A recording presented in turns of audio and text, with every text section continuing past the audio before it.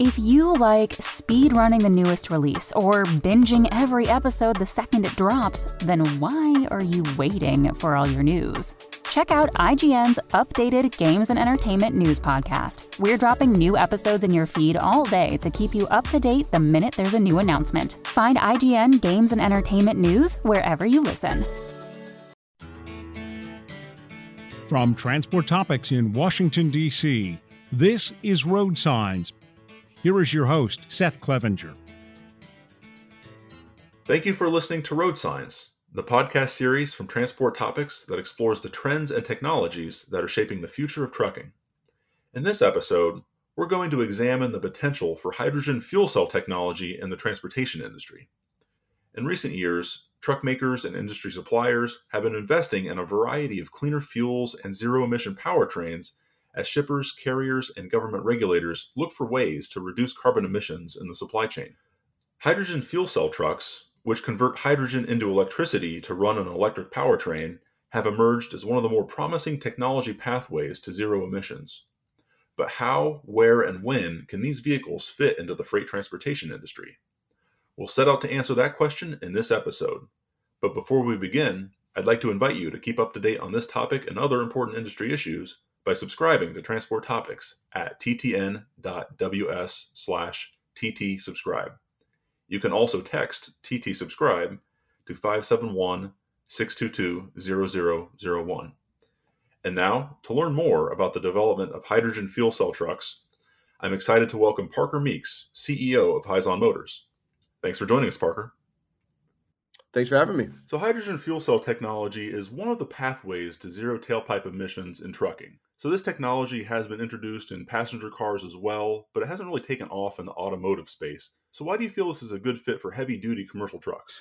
Look, it's a great question and one that we deal with every day with the fleets that are thinking about which technology they need to drive forward in their lower carbon future. And it's pretty simple, actually. Hydrogen is the right answer where there's heavy-duty vehicles that need to carry freight a long way, carry a lot of freight that long distance, and that need to stay on the road as much as possible.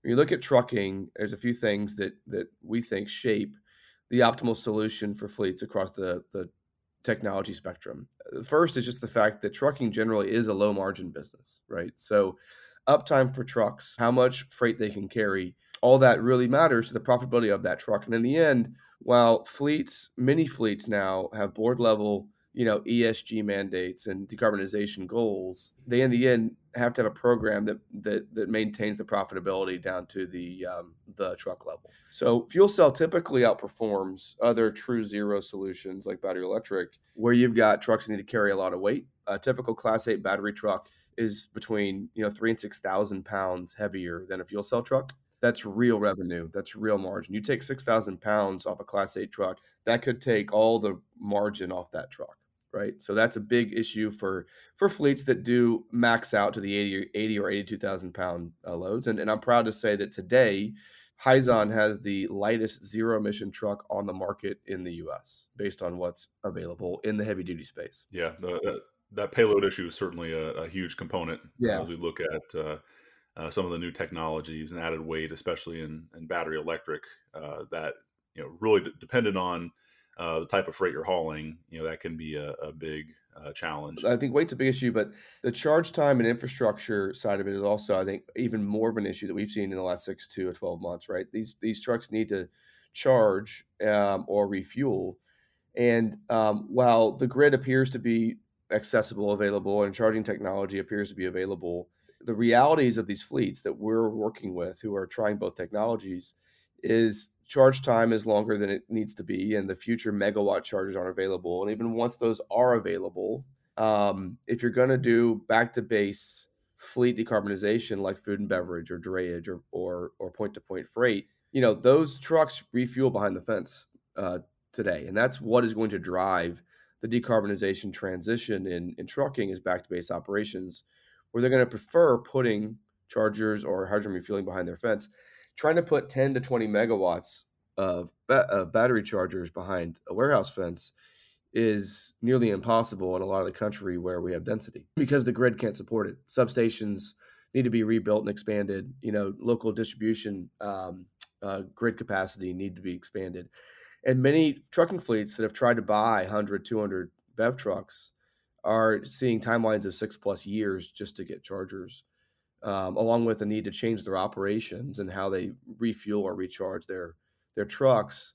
That typically today is a diesel truck coming behind the fence to refuel their trucks in a matter of an hour or so. So hydrogen provides advantages to all of that. We can put it in dispensing on the ground with mobile fuelers to start, and with install dispensing, as deliveries scale, without that grid limitation, and with the refueling time that's expected to be 15 to 20 minutes. Well, let's dive a little bit deeper into the business case and the economics, right? We started to compare a little bit, battery electric versus fuel cell here, but of course, today the industry runs on diesel almost entirely, with a little bit of natural gas and some other alternatives here and there. But when you look at any sort of zero emission truck, fuel cell trucks are going to be more expensive than diesel models, certainly at the beginning. But they do enable you to get away from the volatility of diesel prices, the ups and downs, that the industry's become so accustomed to. And of course, there are a lot of government incentives out there that are available in a lot of places. So when you consider all those factors, what's it going to take for hydrogen fuel cell trucks to achieve cost parity with diesel in the years ahead? Yeah, this is I think one of the most important factors for large fleets that are looking to confirm their interest in hydrogen and to start a journey on fuel cell trucks is, what is the pathway to get to diesel parity from a TCO basis, a total cost of ownership basis, without the need for subsidy, so we can really scale. And the good news is we're already at cost parity with diesel in many parts of the world today with the subsidy that's available. And that is an important point to make, that we actually achieved that with a truck price from Hyzon, where we actually have positive cash margin coming back to Hyzon in the large fleet trucks we delivered last year in the U.S. and that we expect to deliver this year as well, right? Meaning we already have a truck that returns cash to Hyzon at a price that can achieve TCO parity with diesel, assuming that the fuel was in the tank at $6 to $7 a kilogram in the U.S. and roughly €8 a kilogram over in Europe. The fuel side is actually the hardest part of that equation today, and one that we struggle in California to find fuel at that price level, which we can talk more about later. But we're very confident in the pathway on fuel with the projects coming online, that will happen. And we're already at parity on OPEX, including fuel, in Australia today. What has to happen to make this all subsidy free, and that is our goal, to be clear.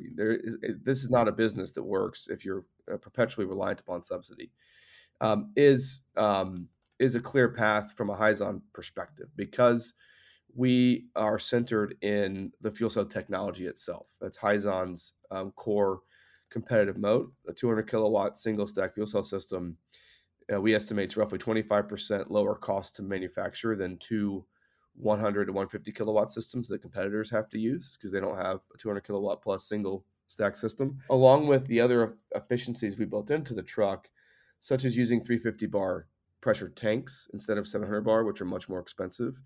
And in the future, using liquid hydrogen, which we've already demonstrated, our liquid on board truck with range we're expecting up to 800 miles, which is a much less expensive approach, both in the future on the tanks on the truck and in the dispensing capex and cost to do liquid dispensing versus 700 bar.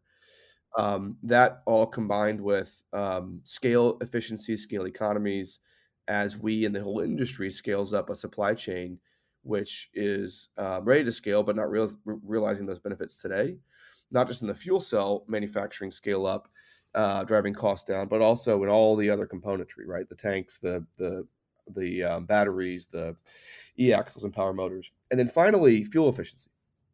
And the good news on fuel efficiency is today, in comparable use cases, truck for truck, we're seeing roughly the same fuel efficiency as diesel in most of the use cases that we operate in, which is a great start, but we expect it to get a lot better. We actually anticipate, based on our 200 kilowatt truck testing on the test track in the US, those early results show us fuel efficiency gains of up to 40% on the test track, which we think probably erodes a bit when you have real drivers and hills involved as we get to customer trials. but we still right now believe our fuel efficiency on the 200 kilowatt truck will be a 20% improvement versus diesel, which is a massive impact on TCO because of the fact that half of the cost to a fleet or a truck driver over the course of that truck's life is fuel. So all that adds up to a picture where we believe in as short as 4 years, we can be scaled to over a thousand trucks a year, assuming our scale ups that we're driving with large fleets in our pipeline. Getting 10 fleets at 100 trucks per fleet over a 3 to 4 step program. At 1,000 fuel cell systems and trucks a year, with the additional technology development and fuel efficiency gains, we actually project we will not need subsidy once we achieve that scale potential and that time frame on the truck side. So we think the end of the decade is certainly achievable, and it could be a few years before that we're at TCO parity as an industry without the need for subsidy, at least on the truck side. Okay, so we're talking, potentially by the end of this decade, not something that's a far future situation. That's right, and that's because frankly, while fuel cell technology has been in development for decades, right? I mean, Hyzon alone has been developing our fuel cell technology for 20 years through legacy company developments. In this use case, it's just now being optimized, and the supply chain is just now being scaled, right? And it's something that doesn't face some of the issues that battery technology faces, right, on an all battery truck, with scarcity of materials and cost of materials and scarcity of supply chain. The most scarce material in a fuel cell is platinum, and that's I think much easier for us to secure and scale, given it's a very low quantity, relatively speaking, in the fuel cell itself, and can be recovered at the end of life. So all this means that while diesel's been through decades and decades of development, and we'll see improvements, but they'll be incremental. Fuel cell technology and the TCO and fuel efficiency, we expect to make significant gains over the coming years as we in the industry scale. Yeah, for sure. And just zooming out a little bit to the big picture, and the reason why the trucking industry is, within recent years, I'd say the last handful of years really has become much more interested in zero emissions vehicles. And this is part of course, a shift in regulations. Clean air regulators, especially in California, where we have the Advanced Clean Trucks and Advanced Clean Fleets rules, really pushing the industry to phase in zero emission vehicles. And zero emission vehicles basically means battery electric or hydrogen fuel cell. In this case, so regulations are a huge part of this. From your vantage point, how are these emission regulations shaping the deployment of zero emission technologies in trucking? And how, again, we talked about this a little bit before, but how can fleets evaluate those options and compare battery electric for a certain application versus hydrogen and fuel cell as those options become more important? Right. Look, this is a very critical, topic for us that we stay very close to, obviously, with our fleet partners and our fuel and hydrogen ecosystem partners that we have to bring this whole solution to market together with. And the overall picture is quite positive in several parts of the world, including in the U.S. And I'll separate the question into two main components, right? When you think about government support, there's subsidy availability, driving economics, and driving adoption, with a solution that has the opportunity to scale and to get off subsidy. And then there's as you're saying, regulations and requirements that help sort of force the issue, right? And on subsidy, we're actually in a very good position. So in the U.S., we see a very clear 3-phase approach to scaling hydrogen technology in trucks to start, with support from federal and state programs at significant scale. The first phase being what we're in right now with California, right? $400 million of heavy duty truck subsidy available today, which is not moving very quickly, which gets a bit to the battery electric versus fuel cell point. But that subsidy is available today between the general fund and the HVIP CARB program and the drayage dedicated fund, and that can do a significant number of trucks today, over the next 12 to 24 months as we all start to get going. That's of course for both hydrogen and battery trucks, but part of why it's slowed down in terms of funds flowing out is the relative slowdown of battery trucks being acquired and utilizing that program. Back in 2021, when the funding opened for the HVIP, you know, 2 or 3 times a year, that funding would typically sell out in 20 minutes, literally 20 minutes. And now there's 400 million sitting there moving, but relatively slowly, in part, we think because fleets are using battery trucks and seeing that they just don't meet the use case as much as they thought that they would. And there's major limitations on infrastructure as well, slowing down adoption. So California, we think, persists, and that is real and very well funded. Second is ports, right? So the Zero Emission Port Equipment Fund within the Inflation Reduction Act, the IRA, that fund has $2.6 billion available for zero emission port equipment, which includes drayage trucks and fueling infrastructure on port property. And that's not just coastal ports, it's also inland ports. So we're quite excited about that program. The first grants are expected to be made in December of this year to ports, and we're supporting several ports in their applications of up to $500 million per port to transform and with drayage trucks and fueling as a part of the applications. For instance, we did the first trial of a fuel cell truck ever in the Port of Houston in Texas, which is one of the top 10 ports in the country with about 7,000 drayage trucks, to show that the technology is ready. And Texas, actually, in the triangle between Houston, Dallas, and San Antonio, is a tremendous use case with lots of fleet demand with the port subsidy that the Port of Houston, we hope, is able to secure, along with the DOE hydrogen hub that Houston was awarded, the high velocity hub. So that's the third phase, right? Is the DOE hubs, and that $7 billion we think is instrumental and foundational. And when you look at how this lays out, you've got California and then the 15 or so other states which signed on to the MOU to sort of follow California's success and lead. State level funding that we think in blue heavy states is rather secure to persist. You have the IRA port money coming behind that with awards starting into this year and hopefully money flowing as soon as 25 to then create these port-based hubs along the coast and some of the inland infrastructure. And then the DOE hubs, which provide a full ecosystem with trucking as part of 5 of the 7 hubs that sort of fill in other parts of the country that where the states may not move as fast. And in Europe, I won't go into as much detail, but generally, we see supportive subsidy at the EU level and several, nations like Germany and France and the UK that we're excited about the funding situation for that. On regulation, that is a bit of a different story in terms of there's a lot of uncertainty, even in California, as to exactly when those regulations will be enforced. We are here to support our fleet customers and to support them in meeting their goals, whether they're regulatory driven or internal, management and board driven. So we don't really comment on the regulations and we're just here to provide a solution. But at the same time, we look forward to working with fleets, to help them meet the requirements and we certainly see California as a critical proving ground to make sure that we all get this right. But the positive news for us and for the industry in general is even without the regulations, there are a number of large fleets who have board level mandates to drive adoption, right? And one example is our anchor customer in the U.S. Performance Food Group, or PFG. The fifth largest private fleet in the country with 7,000 trucks. They're a real leader in trying to drive impact in ESG. And they have a stated public goal of taking 20% of the diesel per case out of their fleet by, 2030. That's a real goal. That's a lot of trucks they're going to have to augment or replace.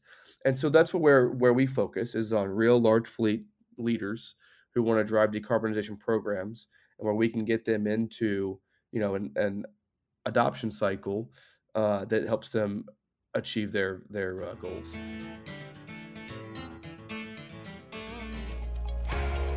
Hello, Roadside listeners. Dan Ronan here from Transport Topics. I'm here to tell you about our new extended cuts of the Road Signs podcast. If you like what you learn here, I think you're going to really love this. So what is the Road Signs extended cut? Well, instead of ending the recording and saying our guest farewells, We're keeping our expert guests around for an extra one or two questions to gather a deeper, fuller picture of the influential topics in transportation. We capture that insight and convert it into a printable download that will help you navigate the latest trucking trends and guide your next business decision. Considering the easy, linkable, and printable format, you can keep the extended cut for your next big meeting, send it to your friends and colleagues, or pack it up for your next big conference. So how do you get the latest download? Well, it's real simple. Visit ttn.ws/extended cut. That's ttn.ws/extended cut.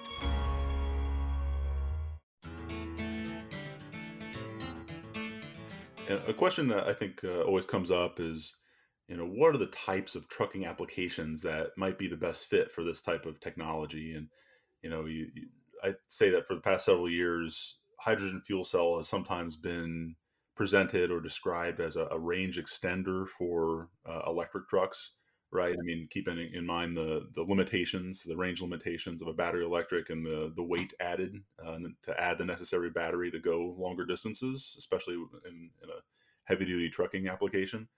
But what do you see, both I guess near term and longer term, the right use cases for fuel cell electric trucks in the future? Is this in terms of length of haul, the types of freight? You mentioned Performance Food Group, but what do you see as the types of trucks that are really a prime opportunity for hydrogen fuel cell? Yeah, look, I think this is becoming more and more clear, and the theme is those use cases are expanding away from battery towards fuel cell. And first, just to say it, when we walk into a fleet and start working with the fleet on their decarbonization goals and where fuel cell can fit, we're not bashing battery electric, right? We believe all fleets will have both. It's all about finding the line on exactly what you're saying on load, on range, and on uptime. And what's interesting is we've seen that line move towards fuel cell pretty significantly as fleets get more into um, battery electric testing and seeing what range is real, particularly in cold weather. What the weight does to their economics, and what charging infrastructure is realistic, and how their operating system has to change to rotate trucks to charge overnight, for instance, which they're not used to doing. So generally, if you'd asked me, a year ago, what percentage of Class 8 market do you think goes fuel cell versus battery electric in a full zero world? I would have said probably 60% fuel cell, given all the long haul, because there's a pretty stark line right now. Anything over 400 miles in a day, it's just really hard for battery to even approach that until there's significant improvements in battery technology, without really making a weight penalty that is just too much for fleets to deal with. But that line is moving much lower because of range limitations that we're seeing, and because of infrastructure challenges and costs on the charger side. So today we see fleets that anything down to 200, 250 miles, they're actually going away from battery, right? And that's even for fleets where these are not full loads. These are trucks that are packing out, meaning they're hauling bulky light stuff like shoes, right? That you would think would be a good fit for battery. They may be in a part of the country where there's a lot of hills, and when battery has to absorb itself up and down hills, even a 200-mile route can be a challenge. When you look at places like the LA Basin, where a lot of the demand is today, if you go anywhere in the LA Basin more than 100 miles, you're probably climbing a hill. Really, we're seeing long term. We need to have a truck that can really compete with diesel, and that can go, we think, above 600 miles, 700 miles. And that's why we were so proud of our liquid hydrogen truck demonstration with PFG in Texas. That was a real 16-hour day, 540 miles, fuel left in the tank, real operations with eight stops at customers. And we project that truck will go 800 miles once it's fully commercialized. So we think we have the answer long term to compete with diesel. And with battery, even our truck today, which is about a 350 mile, range truck in most applications, we're competing for a significant portion of the route tree, where BEV just can't deliver, based mainly on real range across all weather conditions. And if you ask me the question now, what do I think the total Class 8 market becomes in a true zero world? I think that number is probably 70-75% fuel cell. Okay, well, it's very interesting to see, how the technology will develop in the years ahead, and as fleets start to look at this on a application by application basis, and what are the right options for, their specific operations and specific routes, and yeah, I think the answer, of course, varies depending on the type of freight and the range needed, and uh, even the region of the country and the conditions you're operating in, but. Uh, One of the issues that you've been touching on, of course, is infrastructure, and that's I think an issue for any alternative fuel or electric vehicle, anything that's not diesel, where we already have a built out national fueling network. For battery electric, of course, there's a lot of challenges that the industry's run into in terms of working with utilities. That seems to be probably the biggest hurdle right now. Is lining up making sure that there's access to the and support for the power demands needed in certain markets, and the wait time sometimes it takes to get a new charging depot up and running. But there's also the same similar fueling infrastructure question for hydrogen as well, right? There will need to be a build out of hydrogen fueling infrastructure to support fuel cell vehicles. So how are you approaching that issue at Hyzon, and getting that network in place, to support these vehicles that you see entering the market? Look, this is literally the bottleneck today that we're working through with our fuel partners and with our fleets to get the decarbonization program started for many of these large fleets. And I've said publicly a few times that if we had better solutions for fuel today, at Hyzon, we have completed, 18 major fleet trials in North America last year. A number of those fleets are convinced that fuel cell is the way to go, and we're at, you know, we know exactly how many trucks we want to put to work together over a scale up program, where they should go, et cetera. And the fuel is the last piece that we're finalizing and confirming with them a feasible pathway on fuel that allows them to have the confidence to enter into a multi-year agreement to scale up trucks. And multiple of those would be done by now if we had a better answer on fuel today. And the good news is the answers are out there, right? The solutions are out there from a hydrogen fuel infrastructure perspective, and it should come faster than battery electric due to the multi-year delays that we're now seeing with battery chargers due to grid restrictions. And the answers look like the following. So, if a fleet is excited to start their decarbonization of the fleet through fuel cell, and they're going to commit to 50 or 100 trucks over 3 or 4 years, it's always going to start with 2 to 5 trucks in the first year, right? These fleets, and we as well, want to start with a small number of trucks that we in their operation can put into place that are easy to fuel, that are easy to service and maintain. They're easy for their service providers to train up on, and to get into this in the first year, really getting the experience with a meaningful number of trucks, but a nice first step. And then to scale that to, call it 15 to 30 in the second year, and call it 30 to 50 in the third year, et cetera, right? As we're scaling across probably multiple warehouse facilities. The fueling mirrors that. So it's mobile fuelers today. So think of it as like a gaseous trailer that holds between 500 kilos and a ton of hydrogen on site with a dispenser, where they're able to dispense and fuel up to typically 20 to 30 trucks if it's a 1 ton trailer a day, with an operation that's pretty similar to how they do diesel today, right? Which is on site with a diesel truck, right? And those trailers can be dropped and swapped every day, and there's providers for that. Now that is expensive, right? It's not $6 a kilo. I'll say that. But the good news is, like, fleets don't need $6 a kilo today to get going, right? These ESG leaders, and both private fleets that are doing it for their own benefit, or for hire fleets that are doing it for their end customers' goals, right? Want to get going, and they want to start to see an impact, and they want to learn, so that as they see the fuel cost coming down, which that's the key thing that we have to lock in, right? That we're getting to $6 to $7 a kilo post subsidy in the tank by 2026 or 2027. So, like tactically, the vision is pretty clear. The fuel price environment and the infrastructure that we expect to put in place with our customers, we think has a very clear pathway to get to that $6 to $7 a kilo by 26 or 27. with on-premise dispensing and maybe semi-private dispensing, warehouse-based. And what we're solving right now is getting, the first 2 to 5 trucks fueled at a price that is, not 6, but doesn't need to be much lower than probably 15. And that is also feasible and something we can solve. So this all takes partnerships, right? And Hyzon, we focus on the fuel cell and the truck today. With our partners, we bring fuel providers in that can provide these end-to-end solutions. And there's lots of big companies and big balance sheets that I think you've seen that we're very excited about some of the announcements that are out there. Chevron making steps, Air Liquide and Trillium teaming up. Many others that are eager to provide fuel. That we just have to find the right structures to get these fleets going. Yeah, and then switching back to the vehicle itself, let's talk a little bit about how Hyzon is commercializing this technology, right? So your company uses existing vehicle platforms and upfits them with your fuel cell system and powertrain.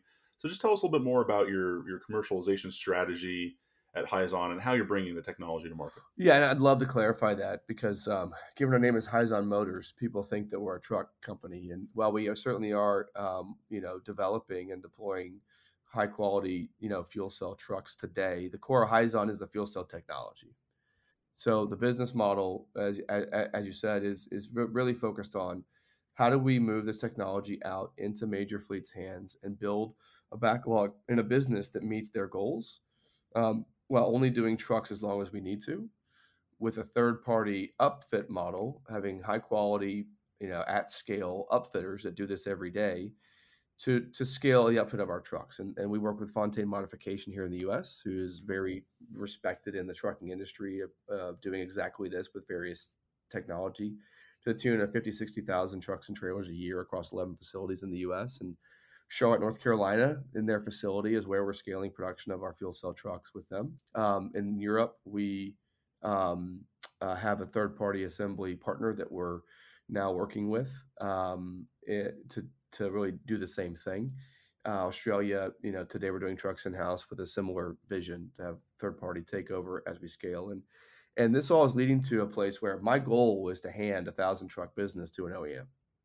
Right. That's where we want to be, which, there are OEMs that we obviously are in touch with that see what we're doing, that we know what it takes to be that, tier one supplier and partner, and what level of a business scale is interesting to, someone who does a lot of trucks. So it's very clear to us what we have to achieve with our customers to build a business that is big enough that makes sense for us to be able to step back and be a fuel cell powertrain supplier. And that also allows us to expand the technology into the next ecosystems. And those ecosystems are things like stationary and remote power, right? Where we have our joint development agreement in place with Schlumberger, right? And there's lots of use case like data centers and hospitals and schools and remote industrial operations, like, ironically enough, oil and gas drilling, that use a lot of diesel generator power today, that a 1 megawatt mobile and or stationary, fuel cell in a box makes a lot of sense. And that's where Hyzon's technology is advantaged. The fact that we have a single unit that does 200 kilowatts in net power in a single stack, when others have to do, 100 or 80 kilowatt fuel cell systems. If you're using, 10 modules to get to 2 megawatts of power versus using, 40 modules, right, or 30 modules, it's just not scalable, right? So there's many others like ground support equipment for aviation, locomotives that we're excited about, that we have either early or advanced engagement with third parties that would scale our technology, assuming the development pathway is opened up. And we look forward to expanding our technology outside of trucks once the trucking ecosystem is fully commercialized and handed over to an OEM, which we don't think is too far out in the future. Hey, Road Signs listeners, it's your man, Mike Freeze, here to tell you that the call-in lines are open. What does that mean, you may ask? Isn't this a podcast, not a radio show? You're correct, but we found a new way that you can call in and leave myself or my co-host, Seth Clevenger, a message. Leave us a message on new topics you'd like to hear more about, or ask questions you may have about the trucking industry. Give us a ring at ttn.ws speak pipe. They're all very helpful and add some clarity to how you're again coming to market. And it was about a year and a half ago. I was actually able to experience a ride along in a Hyzon truck. This was in San Diego at ATA's 2022 Management Conference and Exhibition, and riding along. And I remember it was through downtown San Diego, and what I recall is a smooth, quiet ride. But overall, not really that different of an experience from what you see and feel in the cab of a diesel truck. So really, how do you envision professional drivers reacting to fuel cell trucks as they start to become more widely available in the market? Because of course, driver acceptance and driver response to the vehicles is a very important issue for fleet operators. Well, this is one of the most fun parts of my job, is when our truck is out on trial or in ride along or in commercial operation, having these 20, 30 plus year Hall of Fame truck drivers, and I mean that. We've had the honor of having Hall of Fame truck drivers drive our truck, get in the truck, and they just love it. Right? It's quiet. They can talk in the truck to a passenger and actually hear each other. It's the lack of diesel, fumes and coming home smelling like a diesel rag. And it's the torque and the power that the electric drivetrain provides, giving them a safer experience as well. Because the most dangerous time for a truck driver and for the motorist community at large is when a fully loaded semi truck is trying to get up to speed entering a freeway. And when you're in an electric drivetrain, that acceleration factor allows them to merge much more seamlessly and more safely. So the reaction is strong. It's positive. They're excited about it. The questions we get, are around maintenance and service and functionality. And that's why part of our strategy has been to upfit into existing, OEM equipment that they already know and trust. So when they get in our truck, they've been in our truck before. It just hasn't had a fuel cell in it, right?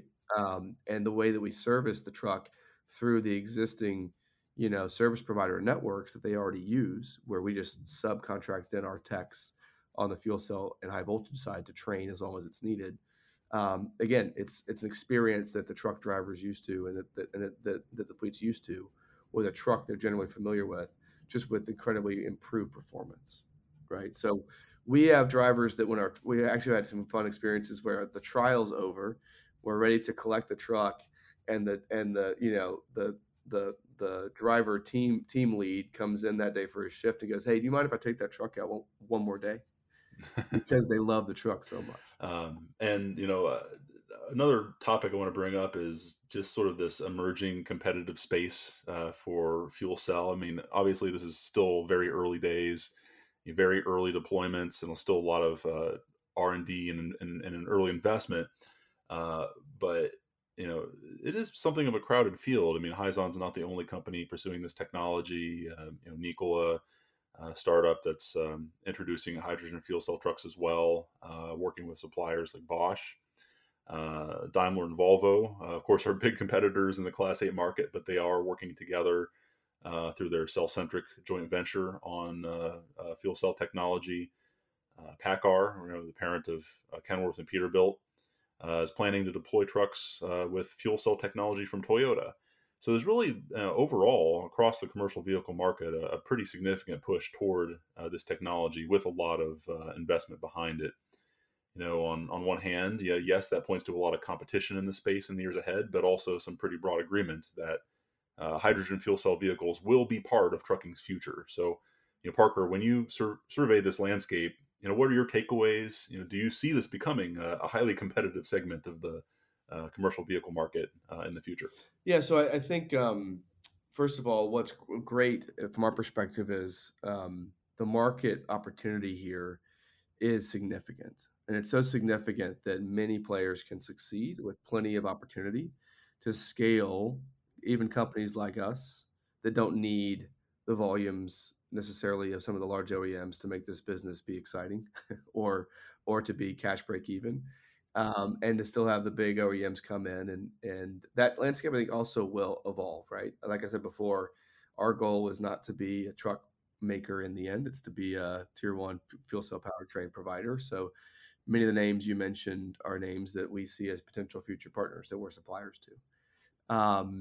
But the market's going to, we think the market is significant and there's opportunity for many to succeed. It will be competitive, but time frame is also important. So there were only two truck makers that commercially deployed trucks to customers last year in the U.S., us and Nikola. We're excited to be a part of that early mover set. There's others that are in the market with grant funding demonstrations or plans to bring trucks to market.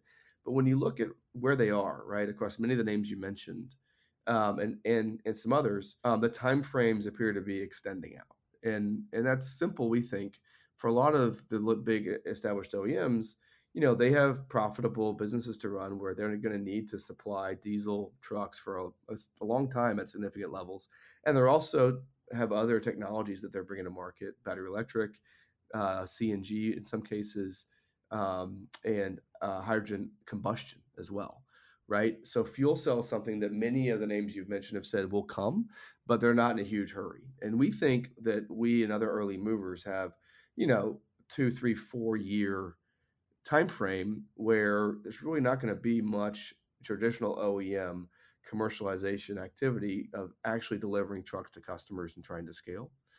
So our view is simple. We just succeed in our goals for 24 and 25 and in launching decarbonization initiatives with major fleets.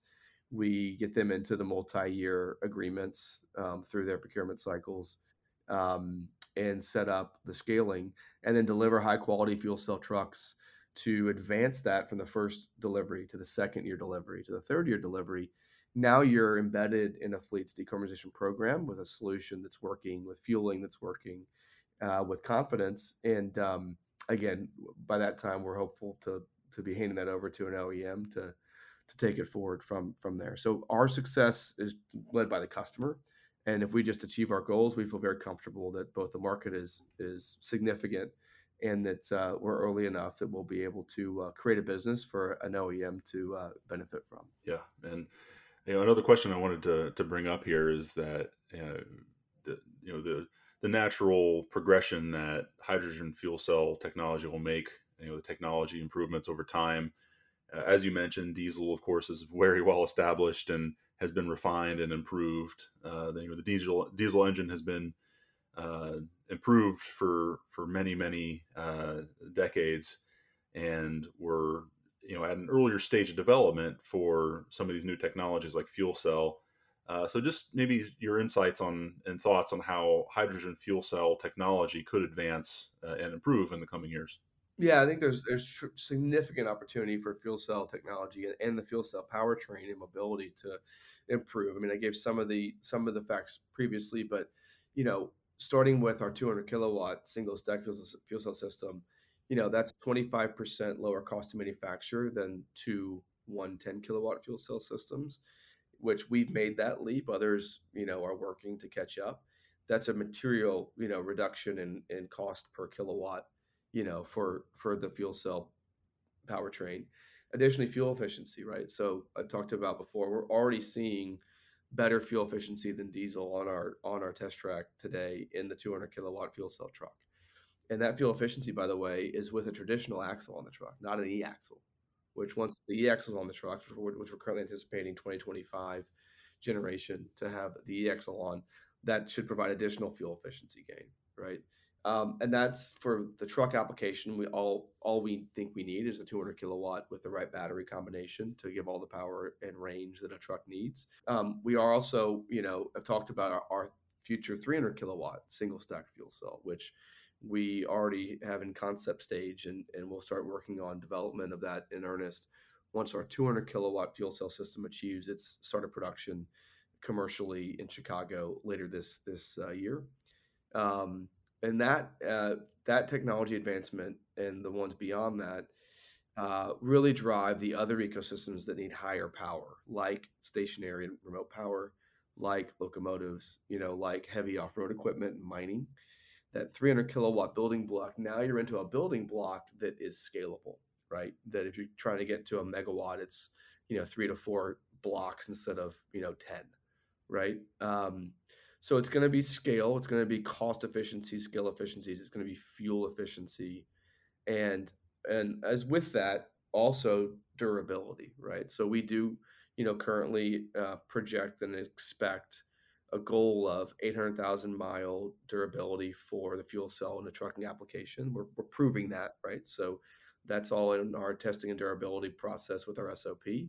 That's also what's advantage for Hyzon about being ahead, right? So by the time others achieve a 200 kilowatt single stack system, we may be 2 years down the line in improving durability and cost. So all this, we're excited about where fuel cell is going and where Hyzon is, and sort of leading the way. Well, very good. I see we're running long on time here, but I'll I think pose one final question to you, Parker, and about the kind of the overall ecosystem of powertrain options and fuel options for trucking moving forward. Of course, today trucking runs almost entirely on diesel, but we're seeing all these different options beginning to enter the market. That includes battery electric and fuel cell trucks as well, but also combustion engines that'll run on renewable fuels. You mentioned hydrogen combustion as one of the pathways, and is distinct from hydrogen fuel cell. At the same time, diesel engines will continue to become more efficient to meet greenhouse gas and NOx emission standards. So you can imagine fleet operators in the future facing some pretty hard decisions about what powertrains and technologies are the right fit for their business when there's so many options potentially in the marketplace. So as you project forward, as you look ahead, do you see a place for all these technologies in the future, or do you anticipate a smaller number of winners of viable technologies taking hold? Yeah, so look, I think that it will be a mix of technology, right? Because fleets are varied in their goals. We do think in the end we are headed towards a true zero world, right? And today, at least, the only true zero solutions are battery electric and fuel cell, right? Hydrogen combustion does have NOx and SOx issues that if you control them, our understanding based on current technology has a performance impact on power. Right. CNG can be a great step in reducing emissions versus diesel, but again, it's not a true zero solution. So in the end, we still think true zero is fuel cell and battery, and fuel cell is the majority and an increasing majority. However, in the transition, absolutely, you're going to see all these technologies, right? Certain fleets aren't as focused on true zero today, so they're willing to take a first step with CNG or with H2 combustion. Diesel will still be a big part of our fleet for a long time, right? So this is not an overnight change or even a 2030 change. I mean, even if we achieve our goals as an industry by 2030, I think we're only going to decarbonize like single-digit percentages of the U.S. fleet, right? So look, we all have great ambition. It's all the right things for us to be doing. And the good news for us and for others in our space is there are major fleets, again, like our anchor customer PFG, that want to make an impact now, that want to get started, that believe in true zero, and there's plenty of that interest and real goal for us to scale this technology. We think relatively quickly in this decade. While we all need to take a customer-backed view, right? That again, this is not about saying this is bad or that's bad, and this is better. It's about what works best for fleets and what achieves their goals. And there's plenty of opportunity for us to scale fuel cell technology with fleets that really want to go true zero faster. So certainly a long road ahead with these this shift in technology, and we're really still in the early miles. But this will be a fascinating time in the industry's history, really. And some of the early adopters that are out there now are helping to shape it. But Parker, this has been a great conversation. I think we're at a good stopping point here before we hit the hour mark at least. But thanks for joining the podcast and sharing your insights. I really appreciate your time and your thoughts. Really enjoyed it, Seth. Thanks for having me, and I look forward to keeping the discussion going. Absolutely. Did you know you can ask Alexa to open Transport Topics? In just 1 minute, you will hear the biggest trucking headlines of that day. Be prepared and start your morning off right with Transport Topics. Before we close, let's take a moment to revisit our original question. How, where, and when can hydrogen fuel cell trucks fit into the freight transportation industry? As we've heard during this episode, hydrogen fuel cell is one of the technologies that can make zero tailpipe emissions a reality in trucking. And that's especially important as government regulators and a growing number of large shippers with corporate sustainability goals take steps to reduce carbon emissions. But there are many hurdles to overcome, including the need to develop hydrogen fueling infrastructure to support these vehicles. And, like any other technology, fuel cell trucks ultimately will need to provide a return on investment for fleet operators to succeed in the marketplace. Despite these challenges, the significant investment in hydrogen fuel cell technology across the industry clearly highlights its potential for the commercial vehicles of the future. If you've enjoyed this episode of Road Signs, please let others know. Rate and review us on Apple Podcasts and Spotify. If my questions have sparked questions of your own, share them with me and the Road Signs team. You can email us at share@ttnews.com. We'll read them and respond daily. Also, let us know how we did by texting TT Survey to 571-622-0001. And of course, we'll be back soon with a fresh episode of Road Signs. Until then, I'm Seth Clevenger. Thank you for listening.